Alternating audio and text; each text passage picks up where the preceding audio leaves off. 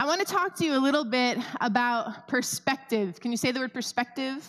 Okay, she's going to talk about perspective. Perspective is how we see things. It's this lens in which we view everything through. And it's amazing how two people can look at the same situation and see it differently. Anyone agree with me? This is the age-old glass half empty, glass half full analogy, right? Two people can look at the same situation and see it very differently. One can find a circumstance to be negative and hopeless, and another person can look at that same perspective and see it as optimistic or joyful. And so it's interesting because you may have heard or been part of the recent social media debate. I'm going to look at my Chi Alpha Young Adult section here, potentially, where they post a dress, and you have to see whether you see gold and white or blue and black. Do you remember that? All right, so hundreds of people all across the nations, millions of people say, I see these certain colors, and then other people say, oh, I see these certain colors. It's all in perspective. Or how about, do you remember this big question that plagued the nation when an audio clip was released and some heard the word Yanny and others heard the word Laurel? Anybody remember that? All right, did anybody raise your hand if you did it? Like you listened to the clip and you tried to figure it out. Okay, two different words. The whole nation was split, all according to what they heard was said. So I want to do some practicing this morning. Are you up for it? Some practicing on perspective? Okay, if you came to church alone, get close to the person next to you because you're going to make a friend today. But let's look at these images, and I want you to tell the person next to you what you see. Here's the first one. Tell the person next to you, what do you see?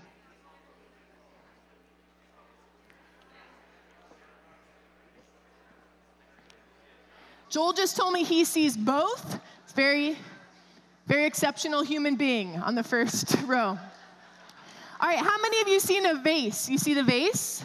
Okay. How many of you saw the two faces first? All right. All right, here's the second one. What do you see? Thank you, Gary. What do you see now? It's kind of far away, but what do you see?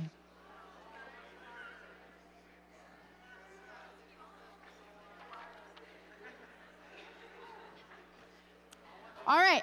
How many of you saw a woman and a man, two older people kind of staring in each other's eyes? All right. How many of you saw the Spanish men with guitars? Look closer. It's kind of hard, but do you see it now? Anyone? Okay. All right. This is fun. All right, last one.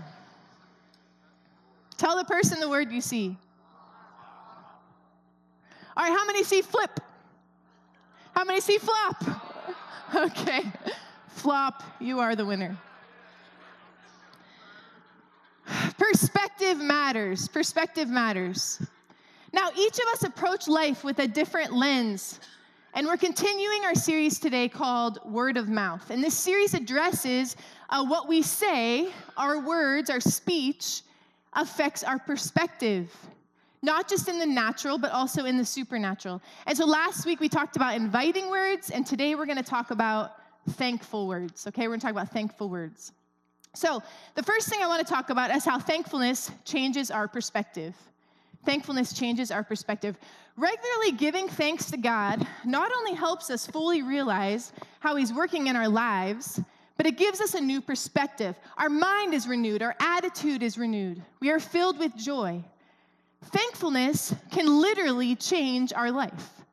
Because living life with a heart of gratitude for who God is and what He has done for us lifts our burdens and causes us to see things in a different way. Okay, so the psalmist reminds us to give thanks to God. And he's very serious about this, giving thanks to God. It was a command. And so in Psalm 136, we're just going to read a little bit of it, verses 1 through 3. And I want to do this together today. So if you thought you were just going to come to church and watch, you thought wrong. All right. So this is what I'm going to do. I'm going to say the verse, and you're going to say, His love endures forever. Are you ready? All right. So this is Psalm 136. We're just going to do a few verses. Give thanks to the Lord, for He is good. Give thanks to the God of gods. Give thanks to the Lord of lords. Yes. Now, in the Message translation, which is a little different translation, Psalm 136 continues, it goes on. And I want to read just these few verses in the Message translation. It's the same psalm, different translation. Help me with this one too, but your part is going to be, his love never quits, okay? God remembered us when we were down. He rescued us from the trampling boot. Takes care of everyone in time of need. Thank God who did it all. Do you feel better already? Is your perspective already different on whatever situation you have walked into today? This good God never quits on us.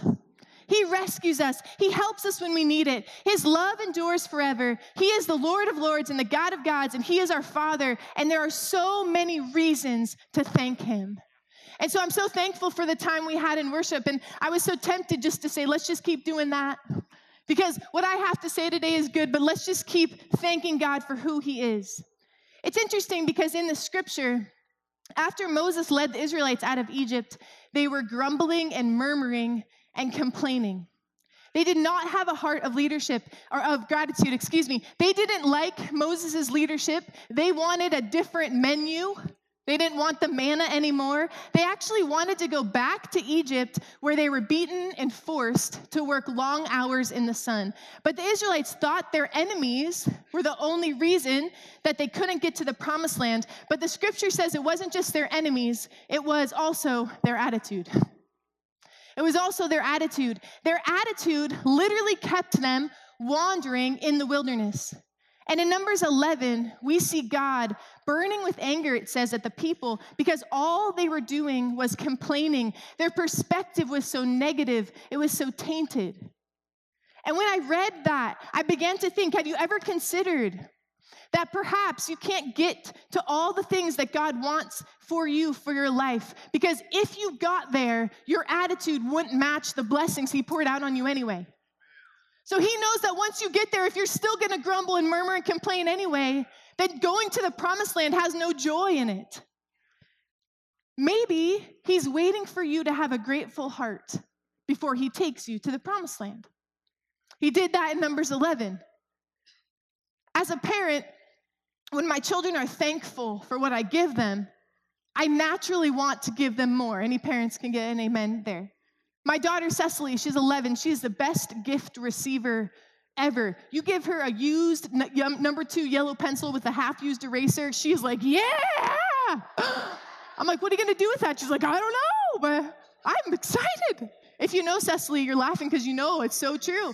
And you know what? All I want to do is buy her gifts all the time. Joel's got to stop me. Because her enthusiasm, her gratefulness, she's so easy to please. She's so grateful. And every time I get her something, even though it's a gift, she hasn't earned it with her gratefulness. It's still a gift. But it makes that moment so much sweeter. And this is a reflective on our relationship with Jesus, and the scripture says, when he gives us gifts that we could never earn, and we are thankful, he makes our lives sweeter. It makes our lives full of joy. And I believe that happens for us. All right, secondly, so thankfulness changes our perspective. Thankfulness produces satisfaction. Thankfulness produces satisfaction. So the nature of human flesh, if we aren't disciplined or controlled by the Holy Spirit, we will always drift toward the negative. So don't be too hard on yourself, because honestly, we're always going to drift toward the negative if we don't pull ourselves back. We never have to try to complain. Have you ever been like, man, I'm just looking for something to be mad about here, you know? But you never have to try to complain. The complaints come fast. What we have to try to do is have a grateful and thankful heart. We have to try to get it down. I want to read to you Psalms 100, 1-4. It says, shout for joy to the Lord, all the earth. Worship the Lord with gladness. Come before him with joyful songs. Know that the Lord is God. It is he who made us, and we are his. We are his people, the sheep of his pasture. Enter his gates with thanksgiving and his courts with praise. Give thanks to him and praise his name. And so in this scripture, and also in many scriptures in the Bible, thankfulness and joy go together. Thankfulness and joy are tethered together. There is a connection. They are byproducts of each other. So thankfulness begets joy, and joy begets thankfulness. That's just what happens in the supernatural. And so if you have lost your joy this morning, start thanking God for what you have. Even if it's small, you start thanking God for what you have. Because the scripture says when you begin to thank God for what you have, it will produce joy. Now, what I find contrastly in the scripture is that lack of thankfulness brings darkness. Lack of thankfulness brings spiritual blindness. I want to read to you Romans 1:21. It says, "For although they knew God, they neither glorified him as God nor gave thanks to him. But their thinking became futile and their foolish hearts were darkened." So Romans is telling us that without thankfulness, our hearts actually become darkened.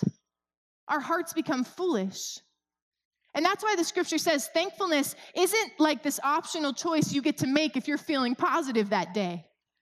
I'm just feeling good. I'm just going to thank the God for what I have. Thankfulness, it's imperative. It's vital. It's commanded. In fact, the scripture says it is dangerous for your spiritual health to be ungrateful. It's dangerous. It's interesting because I'm kind of on this kick, like this study where I like to look at things in the Bible and the supernatural, and then I like to see what God does in the natural, right? How he reflects it.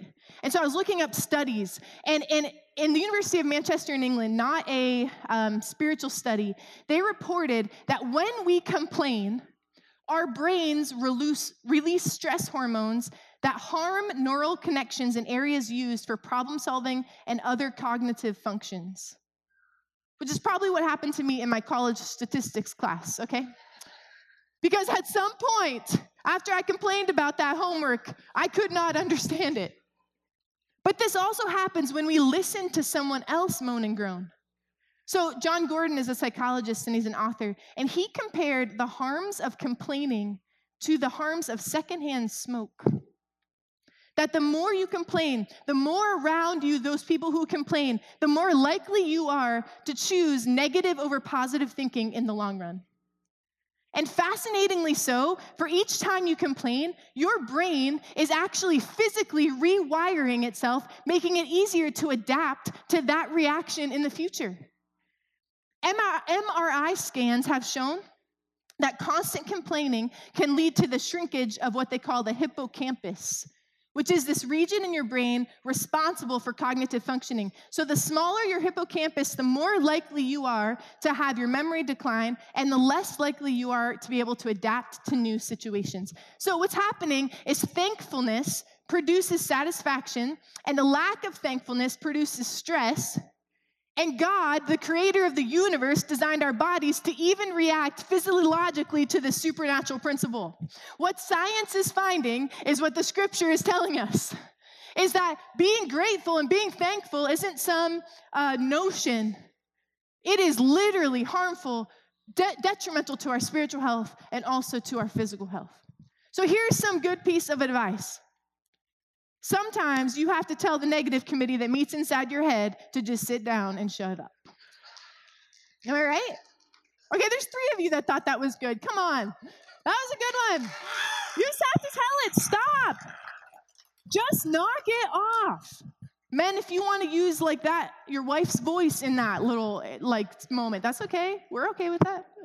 Knock it off. Quit thinking that. Say to those negative and complaining thoughts in your mind and in your heart and in there, just stop.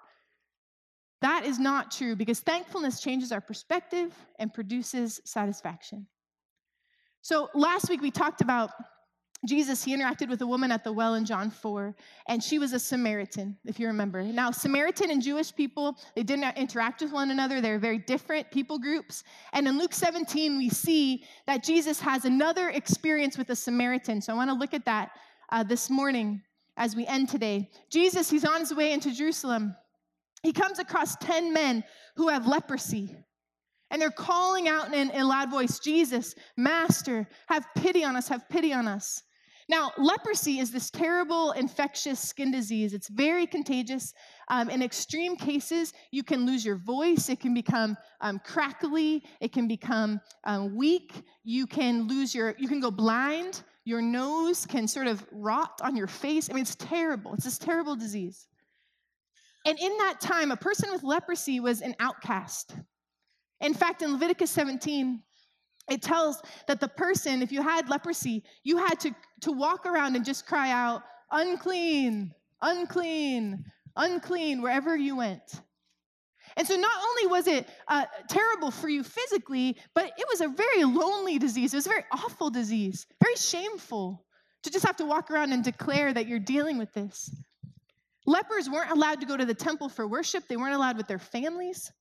And so scholars believe they would hang out with each other because at least they couldn't contaminate one another. And so we see at this particular time there's 10 lepers, and they're diverse. That explains why the Jews and the Samaritans are together, because this disease seemed to very much level the playing field. So they're crying out to Jesus to get his attention, and he responds to them in Luke 17:14, and he says, "Go, show yourself to the priest, and you will be cleansed." Okay, so what's interesting about this is Jesus sent them to the priest because the priest was the only one who could declare them clean again and free them to return to normal life. If you weren't declared clean by the priest, it didn't count, okay? So Jesus heals them on the spot. I mean, he heals them on the spot of leprosy. They didn't have to go to the priest to get healed. So he heals them miraculously, but he says, go to the priest, and the priest will declare you clean, and then you can return to your normal daily activity. So we see in Luke 17:15 through 17, this is the fascinating part. One of them, when he saw he was healed, came back, praising God in a loud voice. And I love that detail, the loud voice. His voice was probably weak and cracked before, but he was able to come back and praise God in a loud voice. And he threw himself at Jesus' feet, and he thanked him. And the scripture makes sure to tell us, and he was a Samaritan. And Jesus asked, were not all 10 cleansed? Where are the other 9? Has no one returned to give praise to God except the foreigner? And then he said to him, rise and go. Your faith has made you well. And so out of the 10 that Jesus healed, only 1 came back to thank Jesus. 1.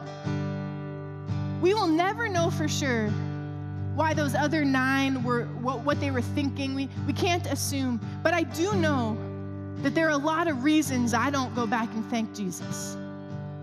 Anybody with me? There's a lot of reasons that I don't go back and thank Jesus so that they could. Maybe he got distracted. How many of you can relate to that? You get so caught up in life, you mean to do the things you do. You have the best intentions, but you just get a little bit distracted sometimes. Anybody willing to admit that with me? It's a little bit distracting. Maybe some people think that good gifts are coincidental. Maybe they thought it was coincidence that the lepers were healed after talking to Jesus. Often we don't give God the credit for the good things in our life. We are quick to credit luck. Man, that was lucky. That was lucky. But we are slow to credit God. Maybe these other 9 men felt they earned their healing. Maybe they felt like, they had suffered. They deserved this healing, and they got caught in this trap of thinking, I worked hard for a living.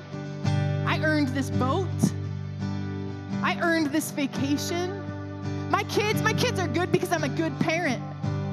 I make sure that I give them everything that they need. But you know what the truth is? Without God, there is no good thing. There's no good thing. We can't earn a good thing if we try our whole life, because God gives us all of them. And I think if we're honest with ourselves, we probably fall into the group of 9 lepers more often than we would like to admit, don't we? That we often fall into that. And how many of God's blessings do we fail to thank him for? How many things do we pray for, we get, and we never go back to the Lord and say, oh, thank you. Thank you. Thank you that you did that. Thank you that it didn't rain for our summer cookout. Thank you for these things. We receive blessings on every side, and we often take them and we enjoy them, but we never give God thanks for them. Okay, I want to end on this point, and it's really important, so stay with me. I read to you almost the entire account in Luke 17, but when the one guy goes back, the foreigner, and he calls him a foreigner because he's a Samaritan, he's not a Jewish person. And so in their minds, they cannot earn salvation. You have to be Jewish to earn salvation. That was the thought then. And so in this moment, Jesus is showing us something very, very significant here. And in Luke 17:19, when the Samaritan comes back, and he lays before Jesus and he says, thank you, thank you, thank you. Jesus says, then he said to him, rise and go, because your faith has made you well. And what we see happening in this moment of salvation is that Jesus says, listen, I healed your leprous body, but I can do more than that. Because your soul that's ugly and leprous and far from me, your faith right now that you came back to thank me, that has made you well. In fact, some other translations literally translate that as your faith has saved you. Your faith has saved you. And so the leper comes back and credits Jesus in faith for his healing. And he says, listen, the priest can declare you clean, but only the Son of God can declare you saved. That's what he says. Only the Son of God can bring salvation to your soul. And so we see this Samaritan having this moment. And we just, I feel so often we can learn. I can tell you today, I want you to thank God for the things in your life and your husband and your family and your stuff and your job and all this stuff that God has given you. Because God makes our life here on earth great, and he does it with so much grace. But I think so often we overlook thanking God for those spiritual blessings. When's the last time you thanked God that you were once a great and wicked sinner with no hope, but he made a plan? He made a plan and he pursued you with his reckless love, and he brought you from death and defeat and destruction and hell into eternity. When's the last time we thank God that he sent his one and only Son, Jesus Christ, to be sacrificed on a cross so that would bridge the gap between our leprous and broken and ugly souls and God's perfection? When's the last time we thank God for his Holy Spirit to guide us and comfort us and assure us and equip us? When's the last time we thank God for the church? That we could learn from each other. We could love each other, we could stand upon it, and that God promised that the gates of Hades will never prevail over the church. God, thank you for the church. So easy to complain, but God is saying, when's the last time that you have thanked me for heaven, for the place that you're preparing for us, where there are no tears or sorrow, where all wrongs are made right, where we get to have reunion with those that have passed before us, and they're in our they're going to bear with us if they've received Jesus, and we're going to be with them. When's the last time we thank God for those things? And the scripture just says, give thanks to the Lord, for he is good, he is good, he is good, he is good, he is good. He's so good, and his love endures forever. Yeah, would you stand? That's all I have to say. Let's sing this together. It just declares our thankfulness to God. And would you just think about all the things you want to declare God's that you're thankful for his faithfulness. You're thankful for what he's done for you. You're thankful he brought you out of spiritual darkness into understanding. And you're thankful for all the things that he's given to you. So how do I say thank you, Lord, for the way that you love and the way that you come, for all that you've done and all that you'll do. My heart pours out, thank you. You don't have to come, but you always do. You show up in splendor, change the whole room. You don't have to come,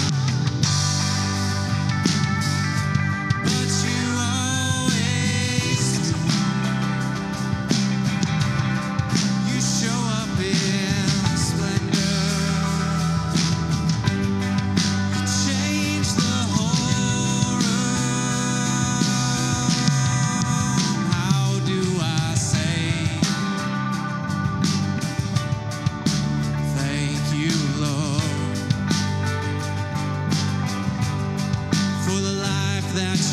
gave,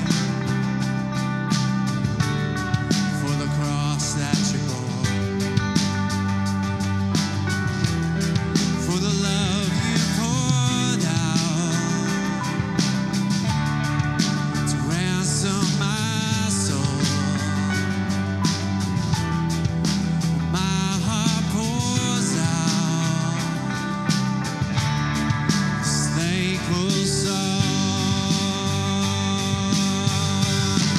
You don't have to come, but you always do. You show up in splendor. You change the whole room. You don't have to come, but you always do. You show up in splendor. You change the whole room. You walk through all of my walls, conquered my shame, stepped into my past, filled my world with grace. You didn't have to come, but you wanted to.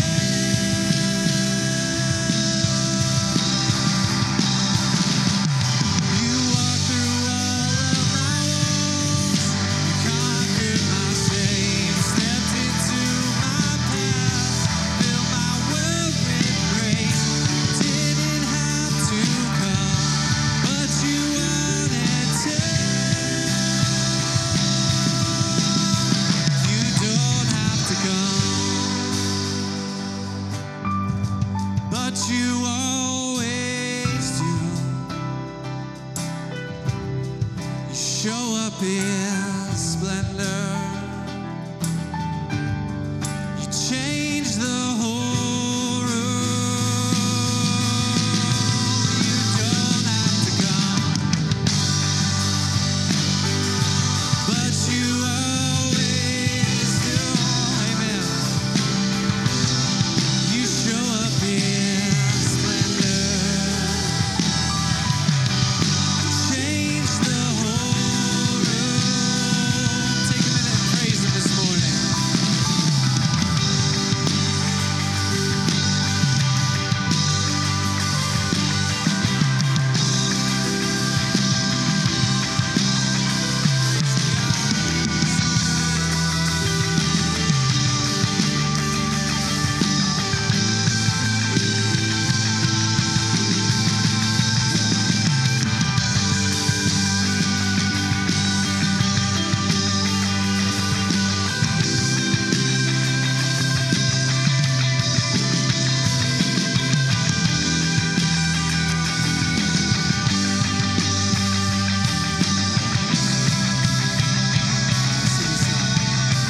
So how do I say thank you, Lord, for the way that you love and the way that you come, for all that you've done and all that you'll do. My heart pours out. Thank you.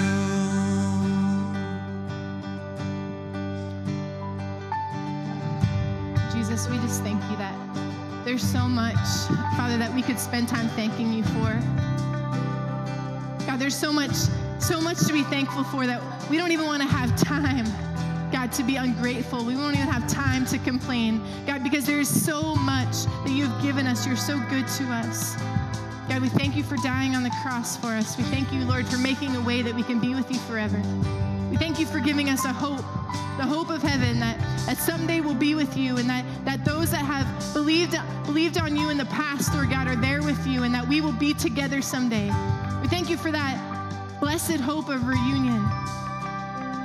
God, I thank you for the Holy Spirit that you have sent so willingly to be close and near to us. We thank you that there's more to understand about you that a lifetime would take understanding. So God, thank you for your bigness. Thank you that you're bigger than we thought you were. Thank you for your faithfulness. God, thank you for each man and woman in this room. God, thank you that they're part of this church. God, thank you for all that you're doing in this city. And we're trusting you today. And it's in your strong name we pray. Amen.